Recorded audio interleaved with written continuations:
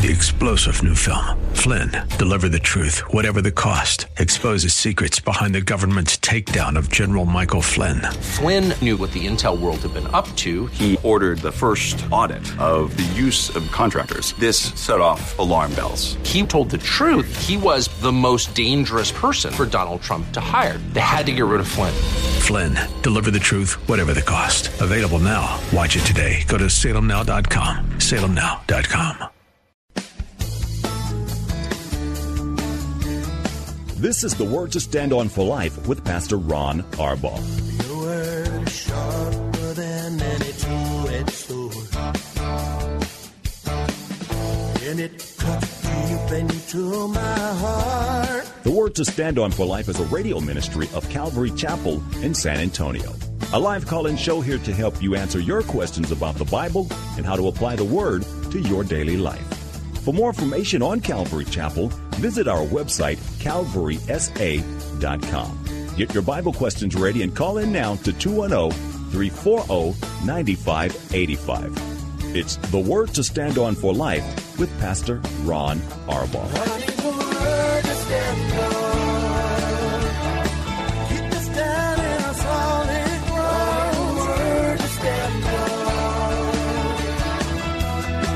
Welcome to the Friday show. We've made it to the end of another week. I'm Pastor Ron Arbaugh from Calvary Chapel in San Antonio, Texas, and you're listening to The Word to Stand On for Life, a radio program dedicated to taking your phone calls and answering Bible questions, life questions, anything that you're going through. We'll do the best that we can to answer your questions. You need only to call 210-340-9585. That's 340-9585. You can also call us toll-free if you're outside the local area by dialing 877-630-KSLR. Numerically, that's 630-5757. You can email questions to us by emailing questions@calvarysa.com, or you can send them in on our free Calvary Chapel of San Antonio mobile app. If you're driving in your car, the safest way to call is to use the free KSLR mobile app. There'll be a banner on the top of your screen that says call now. Just touch that, and the rest is all hands-free. You'll be connected directly to our studio producer. One more time for our main number, 340-9585. Now, because it's Friday, it's always a busy weekend. Church services on Sunday. We've got church tonight here. I'm going to be beginning in Hebrews chapter 3. I'm going to do the first 6 verses tonight. As you get your heart ready to go to church on Sunday, be available to be used by the Lord. Look for people that are hurting. Look for people that look like they need to be loved on a little bit. And you be the man or the woman that God uses. It'll change your life. Hey, one quick program announcement. I'll try to remind you at the end of the program today if I can remember. But for now, Monday is a holiday, and we will not be doing a live program. We'll be doing a rebroadcast. So no live program on Monday. If you have questions, you can call today, or we'll be back live on Tuesday, Lord willing. Let me get to some questions that have been sent in while we wait for any phone calls that you have. This is from our email inbox from Edward. He writes, in reading the second part of Psalms 2:12, can we interpret the use of the statement your way as how Jesus said in Luke 31, and just as you want men to do to you, you also do to them likewise? Or is it more like Matthew 7:13, for wide is the gate and broad is the way that leads to destruction? Edward, I tried really, really hard to find either one of those passages in the second part of that. And I'm sorry, I just don't see it. I think it's going in a completely different direction. Now, we obviously know that this is a messianic psalm. And as we get to the end of it, Jesus is, of course, coming as judge. And I think in verses 10, 11, and 12, there are three appeals that the Holy Spirit is making to us. In verse 10, it says, now the voice of the Holy Spirit, therefore be wise. The Holy Spirit's asking us to sort of reconsider our choice of rebellion. That's the context of the psalm. Independence for a short time is fun and exciting. The Bible says it's the way that leads to death. And Jesus sadly said that's the way most of us take. So verse 10, the appeal is to be wise. In verse 11, where it says, serve the Lord with fear and rejoice with trembling. The appeal there, Edward, is for us to serve the Lord. I mean, that sounds obvious, but being a servant means that we surrender our bodies to Him. Service to God is the only proper response to this holy God that's set before us in this psalm. Now, service always make people angry when I say this. You know, we have a church culture where people volunteer for things. That's not being a servant. A volunteer serves when it's convenient to volunteer, serves when there's nothing better to do. Often the volunteer will stop serving when something better comes along. But a servant serves. And the Holy Spirit is appealing to us to serve the Lord. And I've talked about this a lot on this program in response to questions. But I think sometimes people think churches ask people to serve just so we can get all the work done for free. That's not it at all.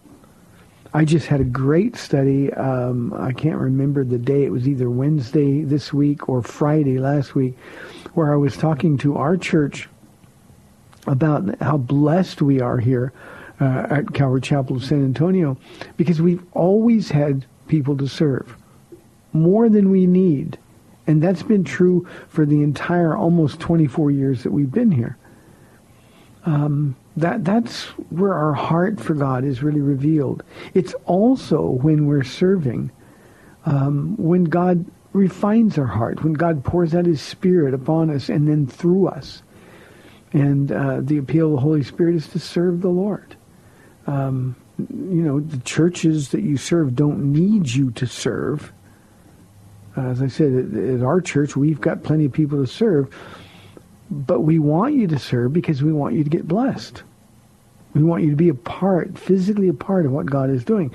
So that's the reply, or the appeal of the Holy Spirit. The verse that you asked about, kiss the Son lest He be angry, that's an appeal to our heart in verse 12, Edward. Submit to Jesus. And when it says kiss the Son lest He be angry, it's like the ancient Oriental custom of kissing the feet or the signet ring of a ruler in those days. And here's what I think the New Testament parallel to verse 12 is, Edward. I think it's Acts chapter 16, verse 31. Believe in the Lord Jesus, and you will be saved.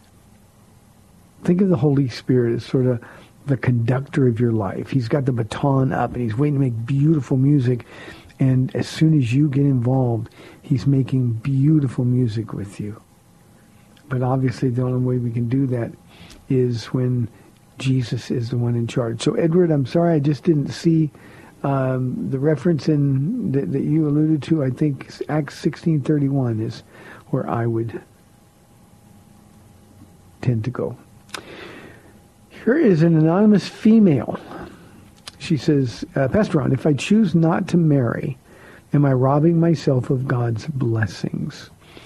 Anonymous female, that's a really, really difficult question to answer. Now, if you choose, the personal pronoun used, if I choose, whatever you choose that doesn't include God in the decision-making process is going to result in you being robbed of God's blessings. And there are people who make choices. I'm going to have kids. I don't want to have kids. I'm going to get married. I don't want to bother. I don't want to get married. As Christians, we've got to remember we have no right to our own opinion. We have no right to sort of order our own steps.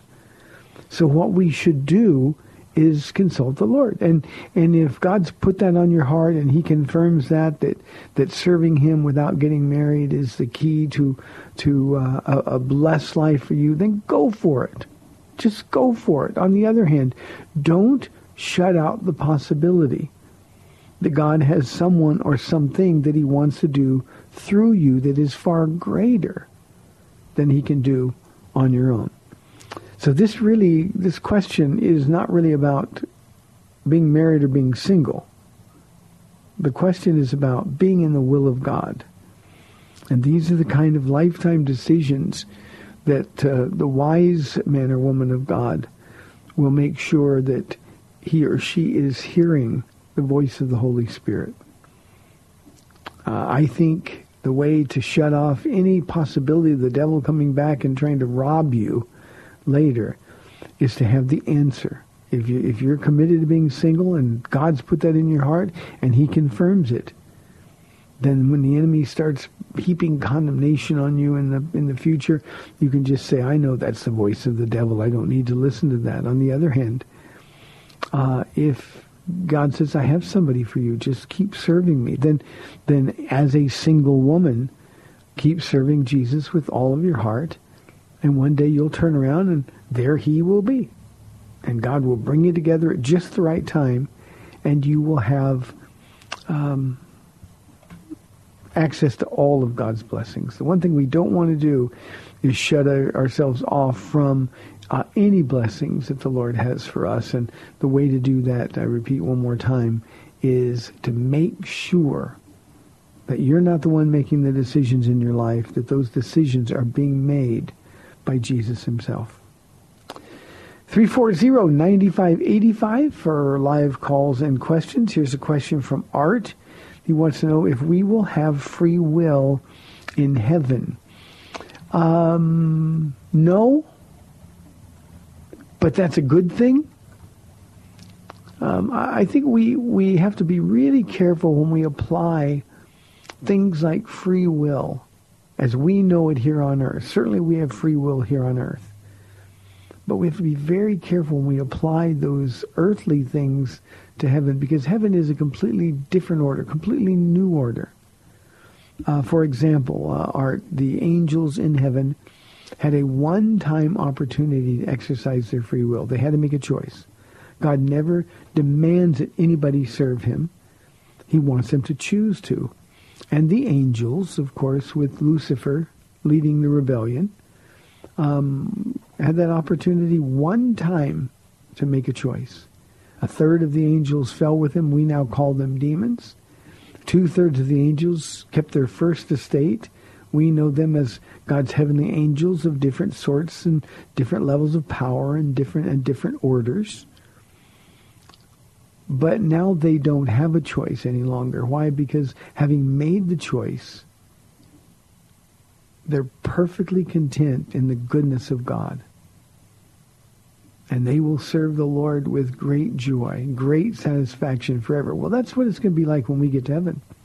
Remember, Art, when we get to heaven, we'll have no sin nature. Any darkness in us will be vanquished. Our bodies will be physical. They will be like Jesus' glorified, resurrected body. And we will be like him in the sense that there'll be no more temptation. And when Jesus says, go do this, we won't say, wow, I didn't want to do that. I wanted to do something else. That's going to be the farthest thing from our hearts and minds. And Art, I believe that we won't even remember those times when we rebelled when we were here on earth. Our sins will be remembered no more. We will remember them no more. No more tears, no more pain, no more sorrow. And we will exercise what we understand here on earth as free will, to be with Jesus, worshiping him and serving him forever and ever and ever. Now, lest anybody think that sounds boring, I promise you've got the wrong idea about heaven, the wrong idea about Jesus. Imagine getting the one thing that you've always wanted, even though you couldn't describe what it was. Have you ever awakened one day and you just had a taste for something? Paul, I drive Paula crazy sometimes. I'll say, man, I've got a taste for, and I won't be able to put my finger on it, because she'd, of course, get anything and make anything. I've got a taste for this. I just can't figure out what it is. And we'll try to experiment. I'll get something. No, that's not it. No, that's not it. Well, she'll hand me something and say, that's the taste I was looking for. Well, that's what heaven will be like when we get there. We'll know this is where we are perfect, where we fit in, where we know we're loved, and we're able to love unconditionally, selflessly. And all of that is a result of exercising our free will here on earth to choose to serve Jesus. And when we get to heaven, he honors that choice. He honors that choice, Art. Well, we enjoy the fruit of the choice that we made. Ooh, I like thinking about that. Thanks for asking that question, Art. Here is a question from, I got the name, but I'm going to leave it anonymous just because I am not sure. I don't want anybody to recognize people. She says, my husband doesn't want to leave our church, even though I think the church is teaching some things that are not biblical. What do you think I should do? Madison, these are always tough things. Depending on... Oh, I'm sorry. I said your name. My producer's going, don't. Oh, well, I'm looking at your name. Okay, I'll try not to do it again. Anonymous. See, this is what happens when you get old.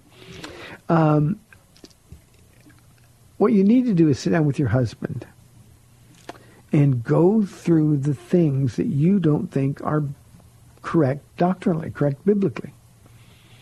Your husband has a responsibility to present you before Jesus whole and blameless. And if he's got you in a church where there are bad things being taught. Now, I'm not talking about minor doctrinal differences or differences in non-essentials. If you just disagree, if you're the church that you and your husband are going to teaches that the gifts of the Spirit, like tongues, are not for today, that's a minor thing. You can filter that out when it's being taught. If the role of women is something that you disagree with, you and your husband need to sit down and work these things out. It's very, very, very important that you are walking together in agreement following Jesus. That doesn't mean there won't be disagreements or different opinions. What it means is that you can serve where you are. Now, the other question to ask your husband is, why don't you want to leave the church if I'm not comfortable there, or if this teaching isn't biblical? And talk it out. You and your husband, you love each other. You're serving the Lord together, ostensibly. So you've got to be able to talk these things through. One of the frustrating things for me over the many, many years of being a pastor here is that husbands and wives avoid talking about these things when these are the very things that you ought to be talking about. Now, let me give you, I think, the best possible place to ask these questions and have these discussions. You and your husband ought to be daily, and I don't mean you're going to go to hell if you miss a day, but I mean it needs to be the pattern of your life. You need to be in the Word together. Him reading to you, you reading to him. Doesn't have to be huge chunks of Scripture, but the Word is living and active. And it's in those times when you're together and the Spirit of God is at work and the living, active Word of God is working in your heart, that's the time and the place to have these kinds of discussions. And here's what I can promise you. I can promise you that in your reading and talking about what you've read, all of these issues will come up. Again, if this is just a matter of you disagreeing with non-essentials, then follow the spiritual lead of your husband. If these are doctrinal errors that are important, not only essentials, but some things that are non-essential to salvation, but are essential. For instance, if you come to believe in Calvinism and your husband in the church that you're going to doesn't, then you've got to resolve these things. And in that example that I gave you, the way to do that is just to together study the nature of Jesus. Let me recommend a book for everybody. It's a book written by a dear, dear, dear friend of mine. It is a Christian classic. It's been out for, 30 years. It's called The Jesus Style by Gail Irwin, Erwin. We've had Gail at our church a whole bunch of times. He and his wife Ada are really, really dear friends. This book is an absolute Christian classic. By the way, you can go to YouTube and you can and put in the search engine Gail Irwin, The Jesus Style, and you can see him giving that message. But the book has more detail. It's really, really good.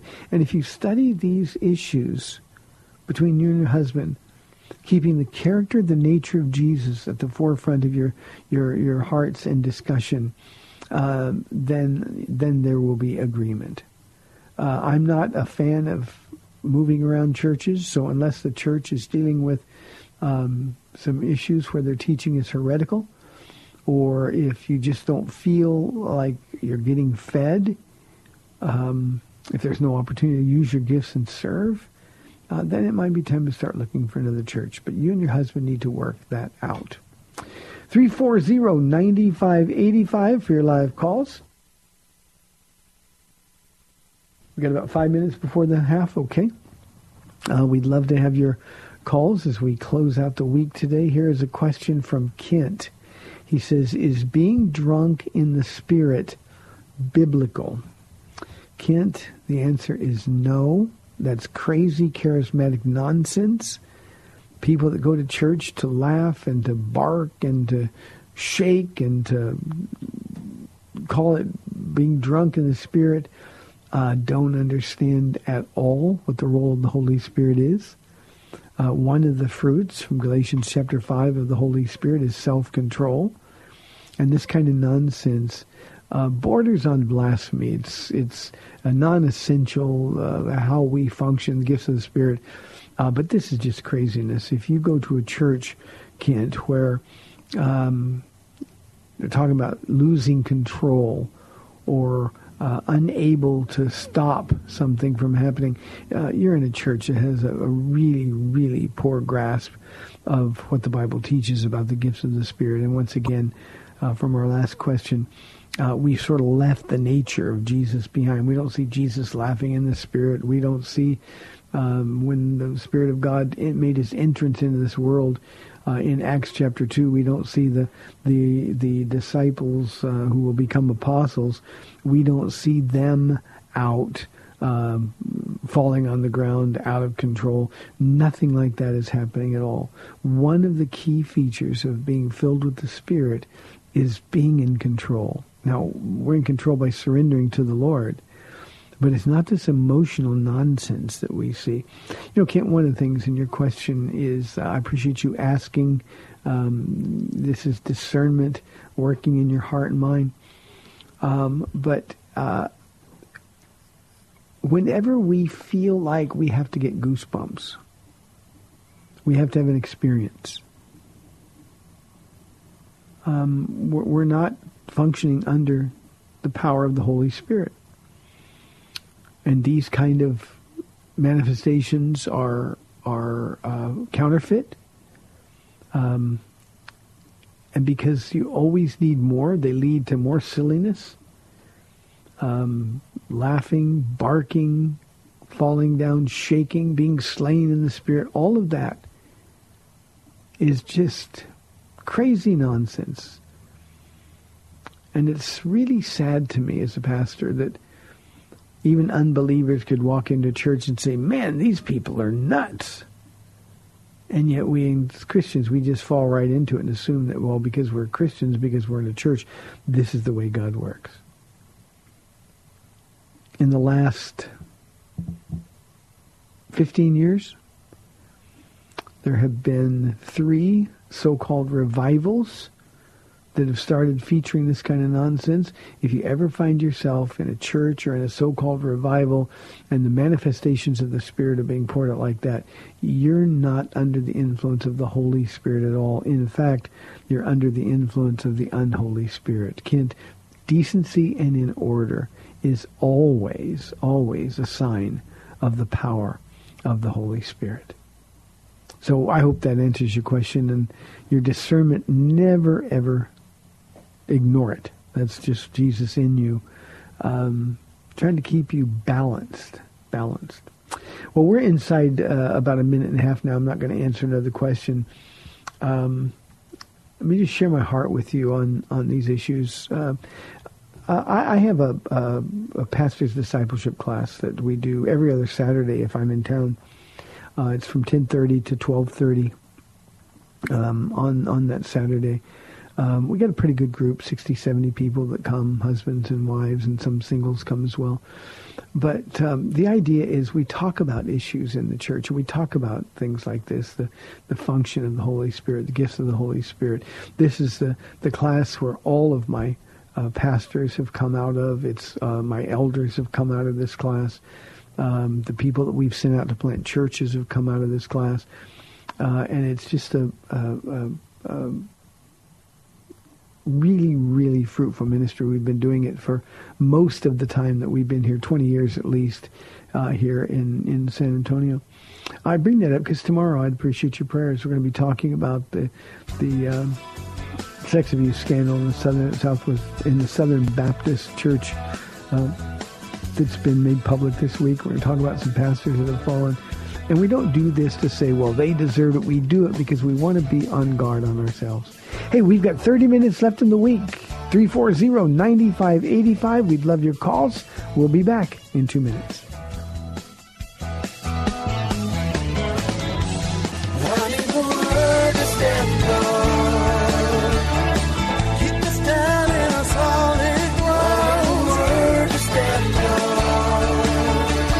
Welcome back to the Word to Stand On for Life. We're taking your calls at 340-9585 or toll free 877-630-KSLR. Now, here's Pastor Ron Arbaugh. Welcome back to the program. Did I remind you at the beginning we will not be having a live program on Monday because of the holiday? I wanted to get it out of the way so I don't forget it when we rush off at the end. You know, I thought it was funny. I was talking about the pastor's discipleship class and asking for prayer. We're going to have it's not a fun class this Saturday. It's always a great class, but it's not particularly fun. And then when I signed off, well, the promo that you heard was Pastor Troy Neely from Calvary Chapel Solid Rock. He's one of those guys who came out of that pastor's class. He was a staff pastor here at our church for 10 years. We sent him out to plant his own church. He's a good guy, has a great heart, and he's a good Bible teacher. So if you're in the north central part of San Antonio and are looking for a really, really good church, Calvary Chapel Solid Rock, it's not a big church, but you'll be loved on in a big way. Here's a question from Leslie. She says, what is the best way to protect your own children when marrying someone with his own children? Leslie, this question really distresses me. And it does, because if you're dating somebody that you don't trust your children with, you have no business even talking about marrying him or even dating him at this point. Let me suggest that you get your pastor and you get into premarital counseling immediately and make sure one of these things that you're going to talk about, and when I say talk about it, just don't listen, get it resolved between the pastor and you and your future husband, this issue of blending a family together. It's so difficult. And what happens often, Leslie, is that we come into friction. Well, the one parent won't let the other parent discipline his or her children, and vice versa. If you're considering marrying a man that you don't trust explicitly and completely with your children, your flesh and blood children, then don't even see him again. I mean, it's that straightforward. If these issues aren't resolved, they will be used by the enemy to devastate your household, and then you've got more kids sometimes, and they get caught in the middle of the traffic. It's very important that you understand. Here's what I tell people in that situation. That if God has brought you together, then the man that he's brought into your life is the one that God, has entrusted with your children in the role of the father in the home. Now, it doesn't diminish the role of their real father, their biological father. Not at all.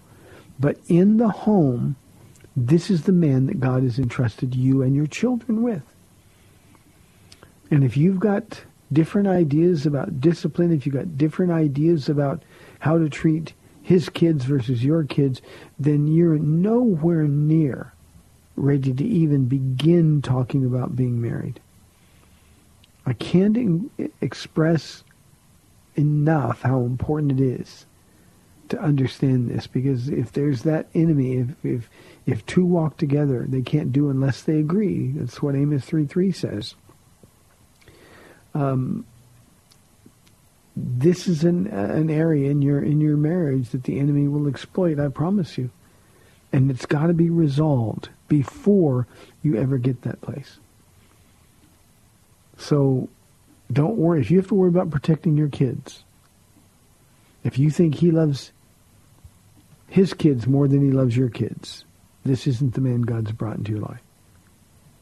It's really important. You, Leslie, have been charged by God with loving and protecting your children to bring a man into their life that you don't have 100% confidence in his heart towards your kids. Is one of the worst mistakes that you could ever make. So please, please take heed of that. In second and even sometimes third marriages, this relationship with kids that aren't your biological kids is always one of the reasons that marriages don't make it. Here is an anonymous question. What should Christians do when it comes to all the kids in foster care and the terrible conditions many of them live in? Anonymous, I can hear your heart in the question. And by the way, this is a question that is that the Lord is really beginning to answer here in our church. So let me take just a couple of minutes to share my heart with you. I mentioned yesterday, because today actually at 1:30, one of my staff pastors went to court where they were given complete and final guardianship. They're the new mom and dad of a little boy that they've been fostering. They've also gone through this process with this little boy's two biological sisters. And so now all three siblings are the sons and daughters of Pastor Alfredo and Sandra. And we've had other families do this in the church, and it's just been an amazing thing to watch. And what God has done, he's put it on our heart to have a ministry that we call Restoring Hearts. And it is for those people like you who have a heart for kids in foster care, and your heart breaks when you see what happens, especially the older kids. When they time out of the foster care system, they are on their own. And so many of these kids have been in so many different homes and really haven't learned what it means to be loved on. Well, anonymous, people with your heart are the answer to that problem. So this sounds like one of those burdens that God's put on your heart. So you really need to be in God's Word. You need to be in prayer about how you might be used by the Lord. Now, obviously, fostering kids is not for everybody. All of the families, I'm making sure, all of the families that have fostered have their own biological kids. So you're bringing in strangers really to your home, and that affects your children. This is something that has to be a family decision. In our case, all three of the families that started this whole process have adopted the children that they are fostering. And given them permanence and stability, so they're not going to go back into the foster care system. And you know, even if you're not called to do that, there's so many ways that you can help those who are called to do it. Now, I'm not going to speak for the Lord here. I never do that. But when I get a question like this, it's almost always a signal to me that God's put a burden on your heart. We started Multimedical because God put a burden on my heart. It took 12 years before we broke ground, from the time God put that burden on my heart. Before that, it was our free school. Well, it appears to me, Anonymous, as though you have been given a burden by the Lord. And you and your husband, if you're married, you need to really take this matter to the Lord in prayer. The burdens don't go away. They just get deeper and deeper and deeper. Thank you for your heart. Let's go to Somerset, Texas, and talk with Scott on line 1. Scott, thanks for calling. You're on the air. Scott, are you there? Hear me? Oh, I can hear you now. Okay. God bless you, brother. I just wanted to mention there are so many ways that people can get involved and help out in the foster care. They don't have to be a foster family. My wife and I did go through the training. We never did foster, but you can be what they call respite care, which is where you give other foster families a break and maybe take you could be like a grandparent to the kids, kind of like a foster grandparent. And there's one other program I'll let you know in the future, and maybe you know about it. It's called CASA. My wife just got trained in that, and they're an advocate for foster children. And they're volunteers, but they basically follow that child through everything, and they have rights to go to their schools to basically look over that child as a third party. And they're involved with also advising the court if there's issues either with the foster care or the parents. So I just wanted to mention that also. Scott, thank you very, very much. God bless you for that. It's interesting. One of my elders was a former director of CASA, so we're really familiar with that program. And what you pointed out about there's so much you can do, even if you're not called to foster a child. Whether it's just fostering or eventually adopting them, taking them to counseling sessions, taking them to doctor's appointments, as you suggested, giving the parents a break so they can go out and have a date. There's so many different things that you can do. And that's really the heart behind our ministry, Restoring Hearts, Scott. So thank you for that very, very much. Jesus couldn't have been more clear. What we do for the least of these, we do for him. And we do even to him. And unfortunately, the foster kids, many of them are considered the least of these. Scott, thank you very, very much. Let's go to line 2, Jimmy from San Antonio. Jimmy, thanks for calling. You're on the air. Yes, sir. Hi, Jimmy. Hi, sir. My mom's been going to the doctors, for all these tests, and she has a pain on the right hip or something, I don't know. And then the doctor, she's just telling me that the doctor doesn't know what's wrong with her, doesn't know where she has a pain or whatever. And I asked her, hey Mom, that's kind of strange that he doesn't know, but I know that I can pray for you, and and if you want me to pray for you, I can pray for you. And she says, no, I don't want you to pray for me. My goodness. Well, it's very frustrating. I mean, I'm like, she's getting older. She's 89, and she's still in her normal prayers with her rosary and all this. And yeah. I don't bother her with that, so I'm like, but I don't Jimmy, know. I know you know my heart, so please listen to my heart here. Your mother's 89, and things are starting to go wrong. That's just the normal course of life. As uncomfortable as it is for you, now is the time where you have to bother her with these things. Mom, I want you to be in heaven, and the only way to do that is to be born again. And what religion has done to you, Mom, is that now you've got a pain, and you rejected prayer as a means to answer that prayer. And Jimmy, what I've done in cases like this in the past is I've asked people very directly. I said, look, if God takes away that pain, will you believe? And sometimes they say no. They don't want to believe. They don't want to get out of that Catholic bubble that they're in. Sometimes they say yes.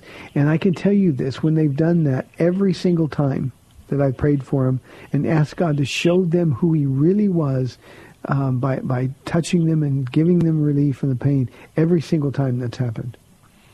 So this is a time to be aggressive. And I don't mean aggressive, in your face aggressive, you know that, but just, Mom, I'm never going to stop telling you about Jesus. You must be born again. It's just the height of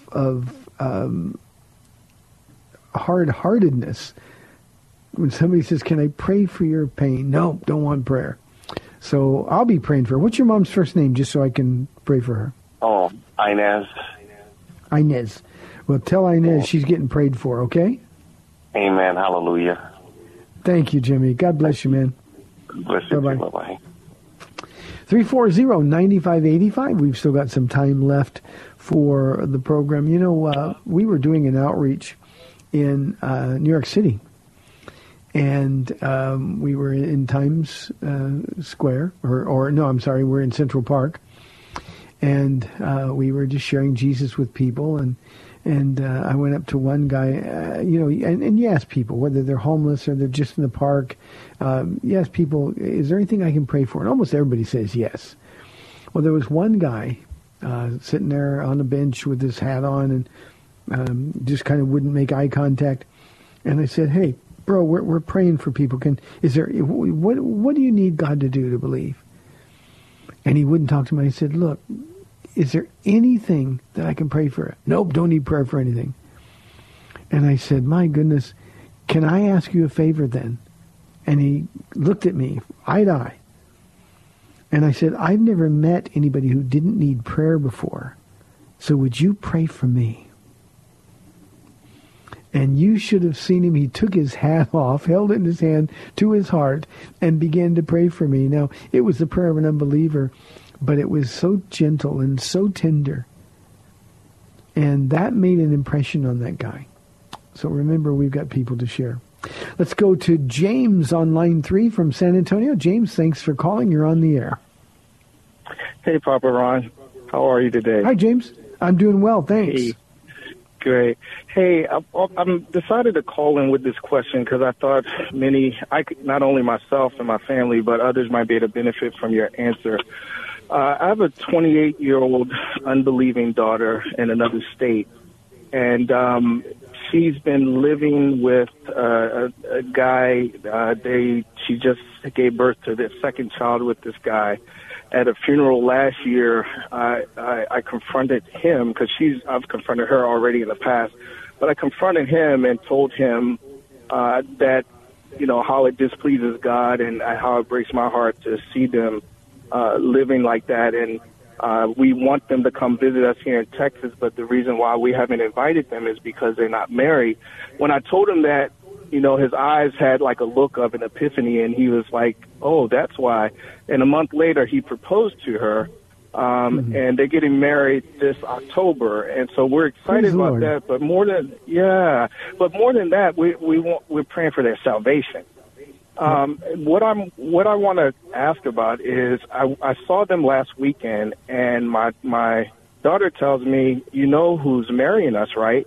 And I said, no. It's my unbelieving sister who lives in Vegas, who has a marriage license to marry people.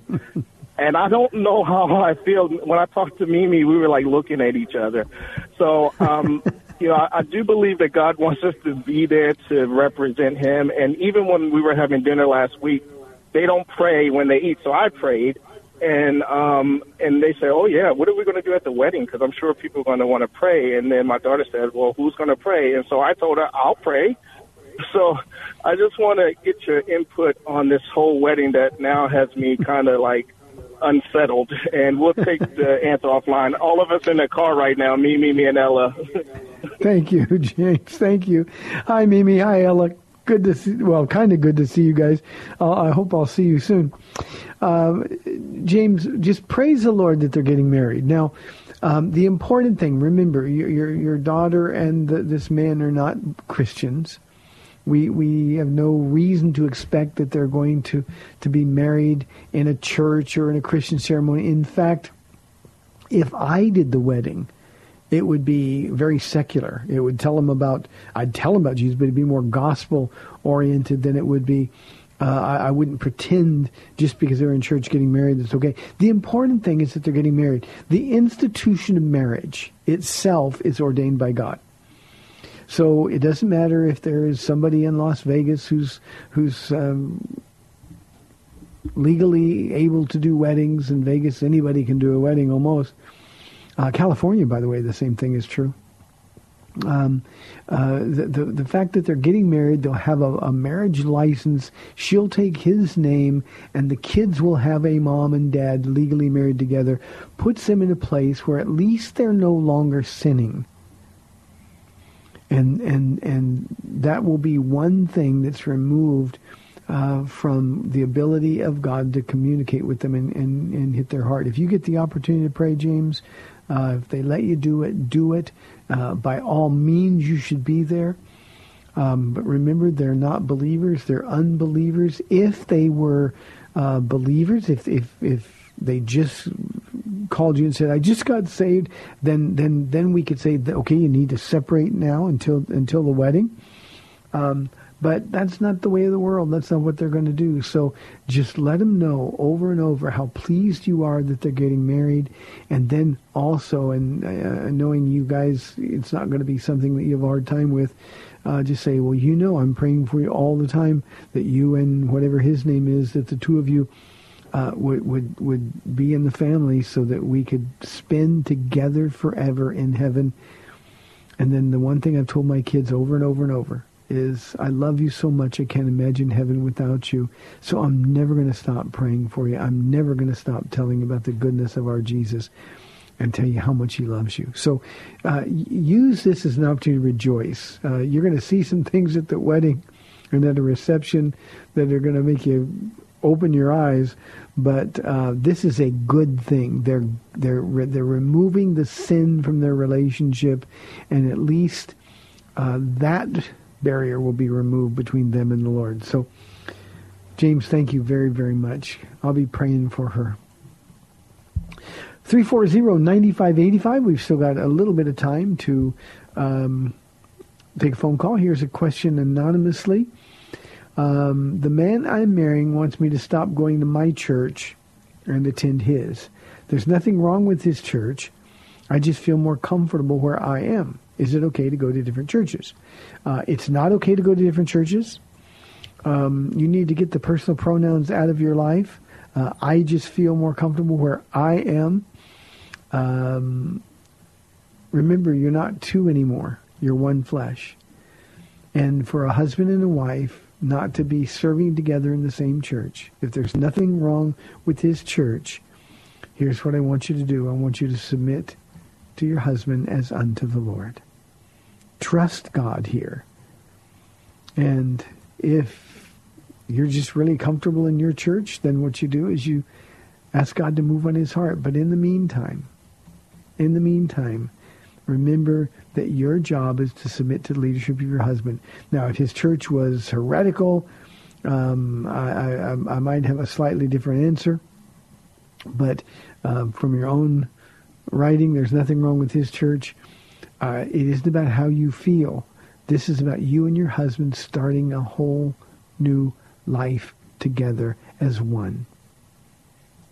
So do that which will please the Lord. Submit to your husband as unto the Lord. Here's a question from Joel. He says, what would you say to someone who believes God is unfair and unjust to allow so much suffering to his own people? Joel, I think we often get that response from unbelievers.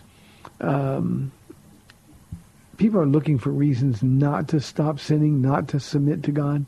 So here's what I would say. I would say, was it unjust or unfair when God sent his own son to suffer for you so that you could come to heaven, so that you could be part of the family? Was it unjust that God sent his own son? And the follow-up would be, well, if God sent his own son and he suffered, and we know Jesus asked 3 times if this cup could pass. 3 times the Father's answer was no. If then we belong to him, Is it unfair, unjust that we share in the fellowship of his sufferings? You know, nobody likes to suffer. Nobody likes an unjust world or an unfair world. But you see, he doesn't ask us to do anything he hasn't first done for us. Jesus said the disciple's not above his teacher. He suffered, they'll suffer. They hated me, Jesus said. They insulted me, they will hate you and insult you. Even Jesus' own family thought he was out of his mind. And yet he kept his eyes on Jesus. Sometimes we treat God like it's his job to make sure that our life is happy and without problems. That's not the real world that we live in. That's not a biblical view of the world. So, Joel, I would just focus them on the sacrifice God made. Jesus Christ went to the cross and suffered infinitely more than anybody on this earth has ever suffered. And he wants that suffering to be for your benefit. And probably what you'll find is the issue with them is not suffering or unfairness at all. The issue for them is they don't want to stop sinning. They don't want to give over control of their lives. And that's what we have to do, Joel. So pray for them. Introduce them to Jesus and pray for them. Thanks for a great week on the program. You've been listening to The Word to Stand On for Life. I'm Pastor Ron Arbaugh from Calvary Chapel in San Antonio, Texas. Lord willing, I'll be back on Tuesday, not Monday because of the holiday. I'll be back on Tuesday at 4 o'clock on AM 630 The Word. We'll see you then. Thanks for spending this time with Calvary Chapel's The Word to Stand On for Life with Pastor Ron Arbaugh. The Word to Stand On for Life is on every weekday afternoon at 4, and Pastor Ron invites you to find out more about Calvary Chapel at calvarysa.com. The Word to Stand On for Life was sponsored by Calvary Chapel of San Antonio.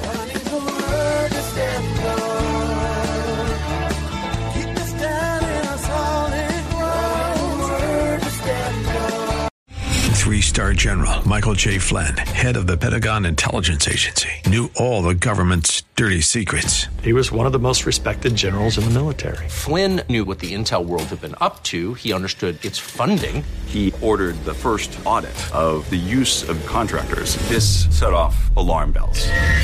The explosive new documentary, Flynn, Deliver the Truth, Whatever the Cost, uncovers the facts behind this scandal. Flynn told the truth. He was the most dangerous person for Donald Trump to hire. I find out the worst enemy that I'm going to face in my life is right here in America. They took my assessment and they wanted me to change it. And I was like, I'm not changing it. They had to get rid of Flynn.